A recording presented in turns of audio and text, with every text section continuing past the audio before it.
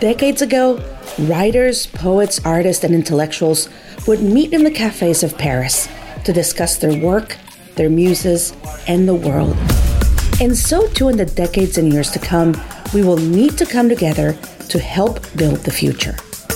We will need to learn from each other, as well as identify, navigate, and solve challenges using our collective intelligence. And most importantly, collaborate and co-create the future we are all building towards. What you're hearing right now is the sound of community. People coming together to share ideas, make connections, and find a place they can contribute and be supported in. They're participating in a People of the Metaverse Salon, a meeting of the minds where curious professionals from different industries come together to discuss their work, ask questions, and seek to overcome challenges. And most importantly, to fuel each other's inspiration. And trust me, there sure is a lot to discuss. This is the community I'm building, which will launch early next year. And while community is an overused term in today's world, I do believe fostering community is one of the keys to entering the Web3 and metaverse space. That being said, it has to be done correctly, responsibly, and authentically. Welcome to the second season of Adweek's Metaverse Marketing Podcast. I'm excited to dive deeper this season into how the metaverse is changing our world, both on and offline. In this episode, we'll explore what it truly means to build a community and why it is such a hot topic in Web3 and the metaverse. What is it about new technologies that drives us to seek connection?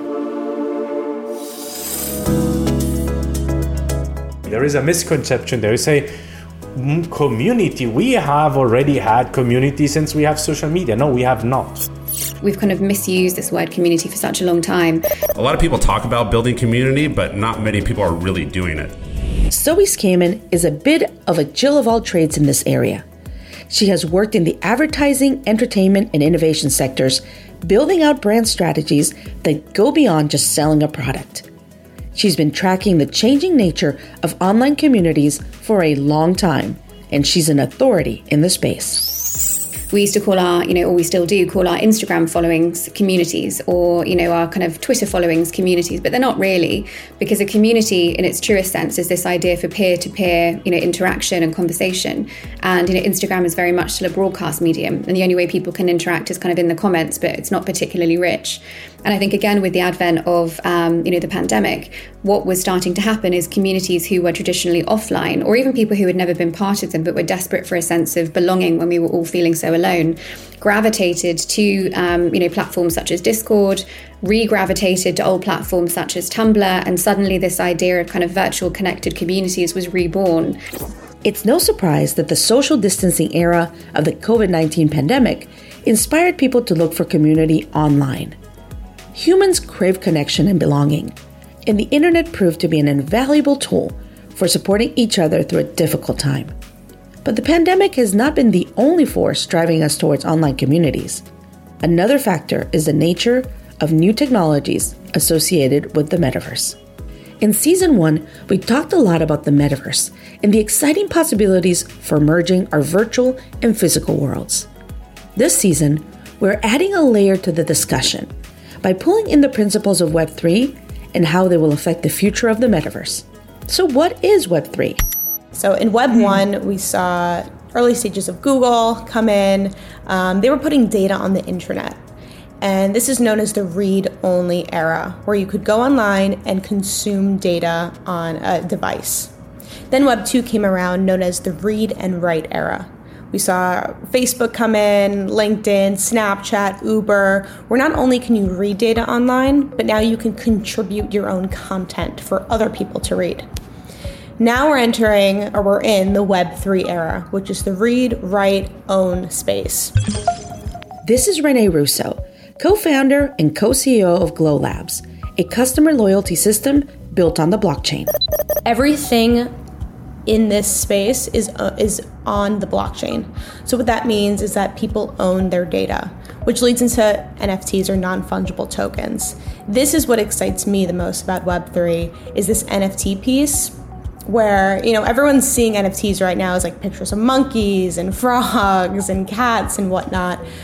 But if you look at the technology behind this non-fungible token, that's where the value is. You own this piece of data and you can do with it as you please. You can keep it to show off to your friends in your house. You can trade it for profit. You can lend it to a friend. You can sell it to a bigger company to use it as they please. And you really have true ownership of your data. And I think that is the most important part of the Web3 space. The metaverse could develop in many different ways, but the prevailing vision right now is a metaverse based on Web3 principles. The ideals of decentralization and personal data ownership are guiding metaverse developers to create platforms we'll be able to easily move between, carrying our digital property and data with us. This idea of a Web3 metaverse does contrast in some ways with the oasis of Ernest Cline's Ready Player One or the metaverse of Neal Stephenson's Snow Crash, which were both virtual worlds controlled by a single entity. While a single centralized metaverse could happen, current thought leaders are encouraging the Web3 approach. In case you're still having trouble wrapping your mind around how the two ideas interact, metaverse visionary Matthew Ball has another explanation. We interviewed him in the early stages of the production of Season 2 in January 2022, prior to the launch of his now bestseller, The Metaverse, and how it will revolutionize everything. I see them as inextricably linked, but nevertheless fundamentally different. And it's as follows. One way you can think about the metaverse is primarily from a technological perspective. And I often liken it to electrification or industrialization.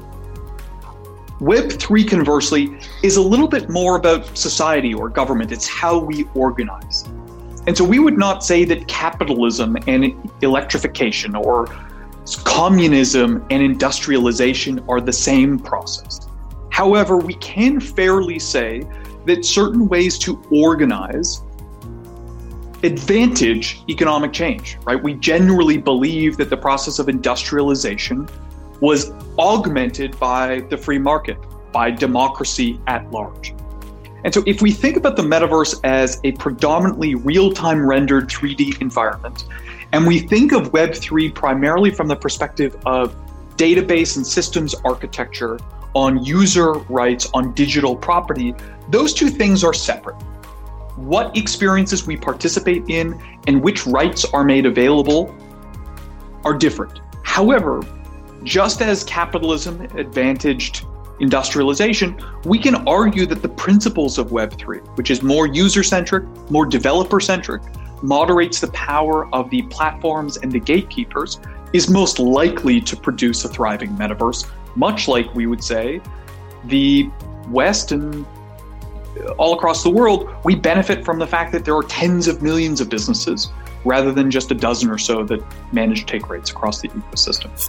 A Web3 metaverse empowers users to control their experiences online, just as they do offline. And with that control comes a desire to make meaningful connections and interact in authentic ways. Think about the communities you are a part of in your daily life. Do you feel closer to the friend who always monologues to you about their latest success at work? Or the one who actually asks you about yourself, seeks your advice, and offers their support? If you needed someone to water your plants while you were out of town, would you seek out your next door neighbor who you've never spoken to? Or the woman you meet up with regularly at the dog park, even though she lives a block away?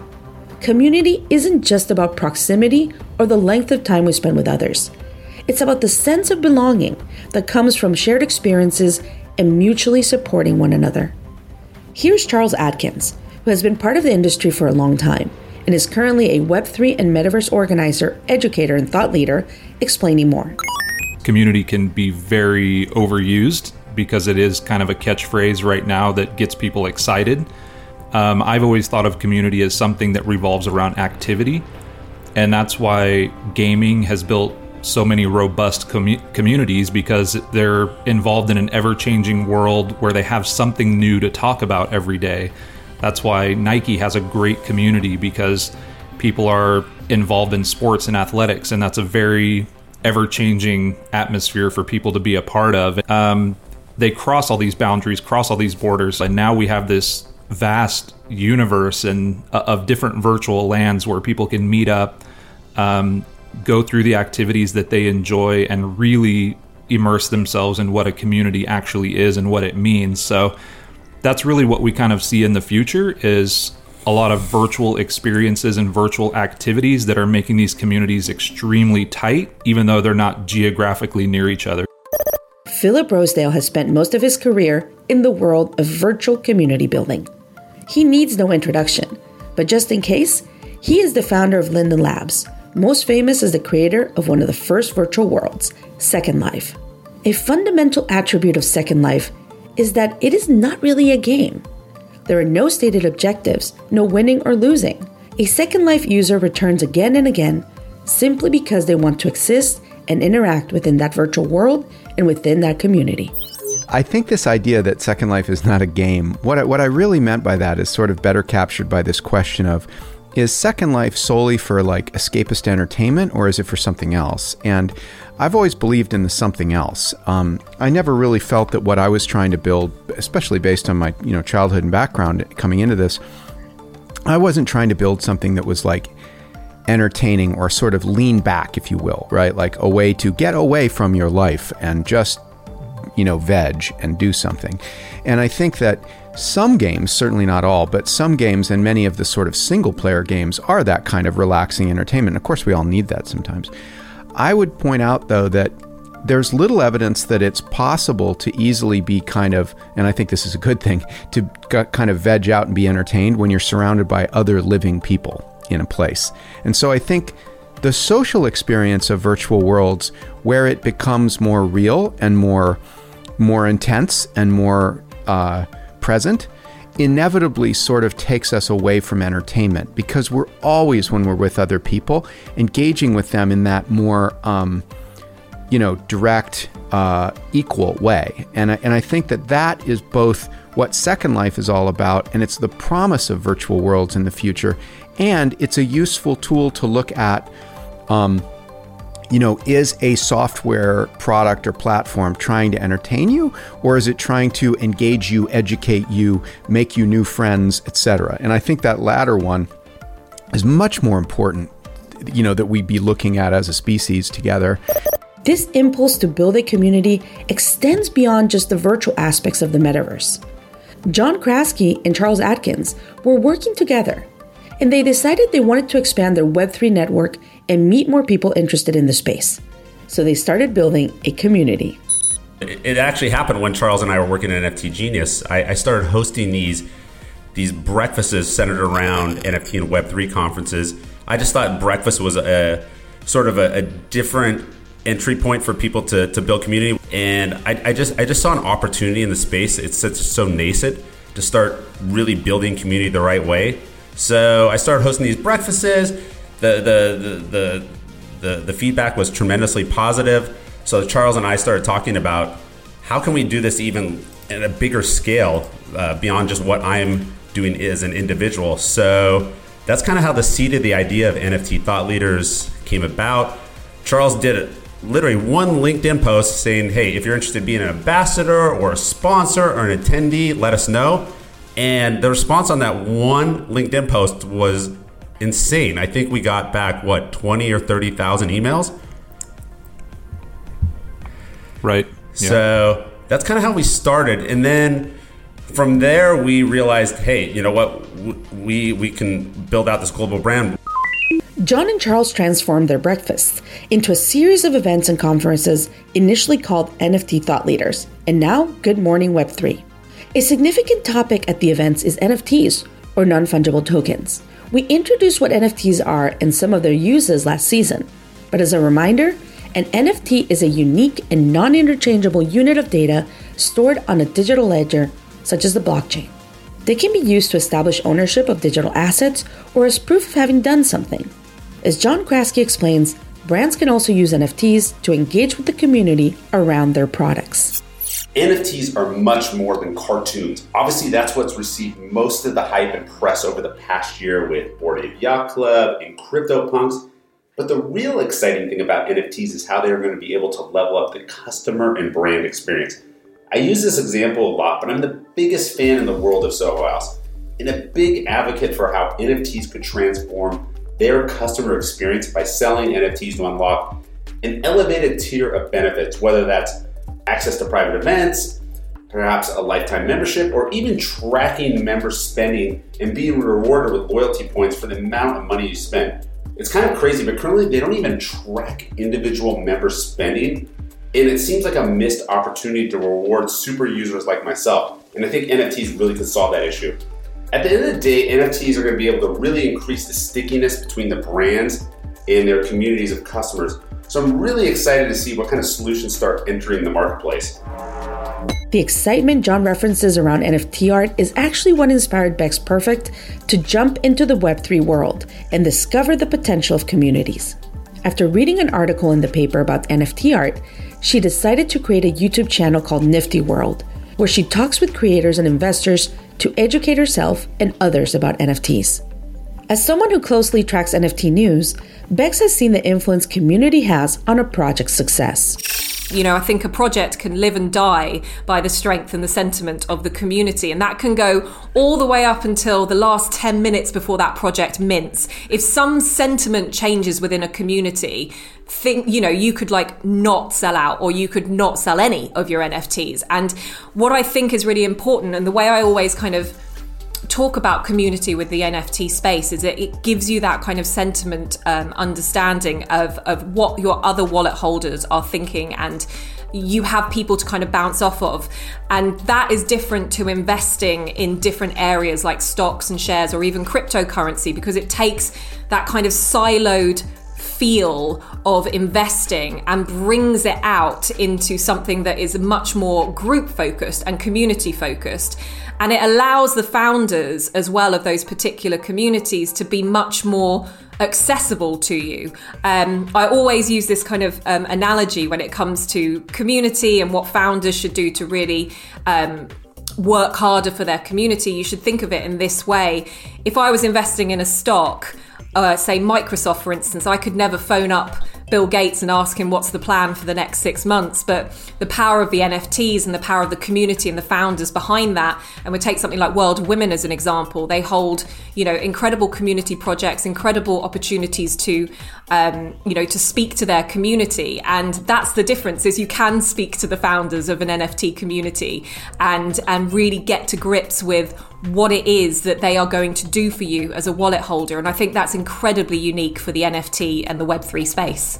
One of my favorite people in the Web3 and Metaverse world is Randy Zuckerberg. She had a front row seat to the development of Web2 during her time at Facebook, and she is now passionate about bringing fresh voices into the development of Web3. When personally advising NFT founders and collections started to become unsustainable, she and co-founder Debbie Soon launched Hug, a community for Web3 creators. In her time managing the Hug community and advising others, she has seen the distinctive back and forth of Web3 projects. What's so unique about it from anything else that I've ever worked on is that you build alongside your community. So there's complete transparency, and it means that your community is going to weigh in on everything that you're doing. There are great things about that, in that you get real-time feedback every single day on how you're doing building the business and leading. It can also get a little distracting at times, managing the community while trying to run a business. And I think that's probably one of the most interesting and unique skill sets that a leader in Web3 needs, is that not only do you need to be a great entrepreneur, but you also need to be an incredible community manager. G-Money has firsthand experience building a community through NFTs. On January 5th, 2021, he purchased a CryptoPunk NFT for 140 ETH. That was roughly $170,000 at that time. The next day, he tweeted about this purchase, generating a flurry of attention for the NFT market, as well as G-Money's perspective on the power of ownership and exclusivity in the digital world. Instead of simply broadcasting his thoughts through traditional Web2 platforms like Twitter or podcasts, G-Money started building a community around himself through NFTs. A way for me to kind of really tokenize my community that was already naturally building around me. And I wanted to do it in a very organic way, because I figured that whatever it is that I was doing would have a lot of demand for it regardless. So, what I ended up doing was I was handing out POAPs to people as I met them over the past year. And those people were put on an allow list that allowed them to mint the NFT for free to become a member of my community. A note here, a POAP is an NFT proof of attendance protocol, basically a digital badge saying, I did this thing or I was here. So for those still rooted in the physical world, just hypothetically imagine meeting G-Money, and then he hands you a business card, inviting you to connect with him. But the business card is entirely digital, and it gives you future access to his NFT community, Admit One. And basically, what I'm trying to do with Admit One is I'm trying to create a community of like-minded individuals that believe in the Web3 ethos, that want to build, that want to make the world and the internet like a better place that's free for everybody. And this is my way of kind of bringing them along for the ride, making sure that they're there on the projects that I'm a part of and that I'm working on going forward. Admit One is a good example of the difference between Web 2 and Web 3 communities. On Twitter or LinkedIn, someone like G-Money can post updates about their projects and engage in short dialogues. But a project like Admit One allows all members of the community to interact equally and share in exclusive experiences. Despite being the founder of one large Web3 community, G-Money still seeks out other communities to participate in. I think I'm a member of different communities for different reasons. And I think just like in the real world, right? Like just because you like a certain sports team doesn't necessarily mean that that encompasses your entire life, right? Like you could you could have a favorite baseball team and then also like pasta, right? And like you could be members of two different groups for those reasons. So like to me, it's not really you can only be a member of this or that. Like you're going to be members of a ton of different communities, just like you are in the real world. Many of the people I talked to for this podcast emphasize that idea of seeking experiences online that feel familiar to the physical world. This is something I find especially compelling about the metaverse. Despite some of the science fiction sounding possibilities, many of the technologies being developed are centered on making the virtual world feel more human. I have this saying that unfortunately I was born too late to jump on a ship and discover new lands and discover the world. And I was born too early to jump on a spaceship and discover the universe, but I was born just in time to discover each other. And that's what this side of community does, is I think this is such an important moment for humanity. And I know that feels very touchy-feely, and I'm a very pragmatic, technically minded person, but this is my soapbox. These platforms allow people to enter a space and find like-minded people. Now, that's a very important caveat, is not similar people, right? But like-minded people. You remove all the preconceived notions of a person and you know them as personality first. You may meet them in real life later, and I have many times. I've got great friends who the first time I met them was maybe in like VR chat, which is one of the like destinations for like meeting new people. So I've met a lot of people on that platform, a lot of like-minded people, a lot of creators, a lot of people who want to see this technology grow. We've built fun games together, and then we've met in person later. And I've always been astonished of the things I didn't know about the person because I didn't need to, right? Your race, gender, sexuality, all of that stuff goes kind of out the window because you're talking about something that is about your personality, right? It's not you have none of these preconceived notions. And I think that that's so important. That's why these communities are growing. That's why these communities are building. Those are the areas where when you see it play out, when you start making real friends that stay as your friends in the long run, you start realizing why this technology is important. Our virtual identities allow us to connect with communities of like-minded people, and technologies like wearables are unchaining us from our desktop screens. Haptic technology is eliminating the need for controllers or a mouse, and natural language processing is allowing us to actually talk with computers like we would another person. As Lee describes, the virtual is becoming more real. I personally really love virtual reality because I can remove my current reality and go see some friends, and I actually have that experience of seeing them. It's not just playing an online game, but if I'm playing a VR game like Demeo, which is kind of a Dungeons and Dragons board game with 3 other of my friends, and we're actually sitting around this virtual table, whether it's real or not, the experience is real. It's realer than sitting in my office space, looking at a flat screen, talking to them in headphones, feeling like it's a phone call. It's no longer that phone call. You're there. With all these opportunities for more authentic experiences in the virtual world, it only makes sense that we are leaving behind the parasocial relationship of Web 2 and seeking real opportunities for connection in Web 3. Philip Rosedale has already seen how new generations are changing their expectations.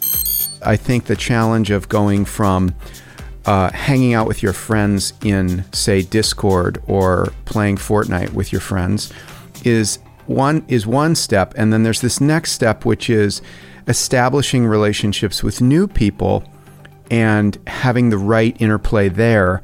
And I think that's the one that we need to all be thinking about together. The younger generation demands an authenticity in communication that leads them when they're hanging out with their friends to often kind of not be willing to be avatars. In fact, I've said this before, that I'm struck by how younger people are actually, I think, less likely to want to, say, show up in a place, let's say like Facebook's Horizons, which we've seen so many demos of lately. I think that younger kids are even less likely to be willing to be, say, a cartoonish avatar than older people, which is a fascinating kind of a backwards thing relative to, I think, what a lot of people or older people think. So I like wondering about how the youngest generation will demand that authenticity and how they're going to get, the machinery, the online technology to serve them in that way. This demand for authenticity is going to have a huge impact on which brands are able to succeed in the metaverse. In later episodes, we will explore the rise of new commerce models as well as new customer journeys, which are linked more than ever before to connecting with individuals and their unique interests. In the coming weeks, months, and even years, as you hear about the metaverse and Web3 projects, pay attention to which ones emphasize interaction beyond just promotion and superficial engagement. Look for the communities that you actually want to join, the ones that inspire you to share with your friends and even make new ones. These connections are what will make the metaverse more real. Because in the metaverse, we are all world builders, and now is your time to build. And one of the ways you can build is through building community.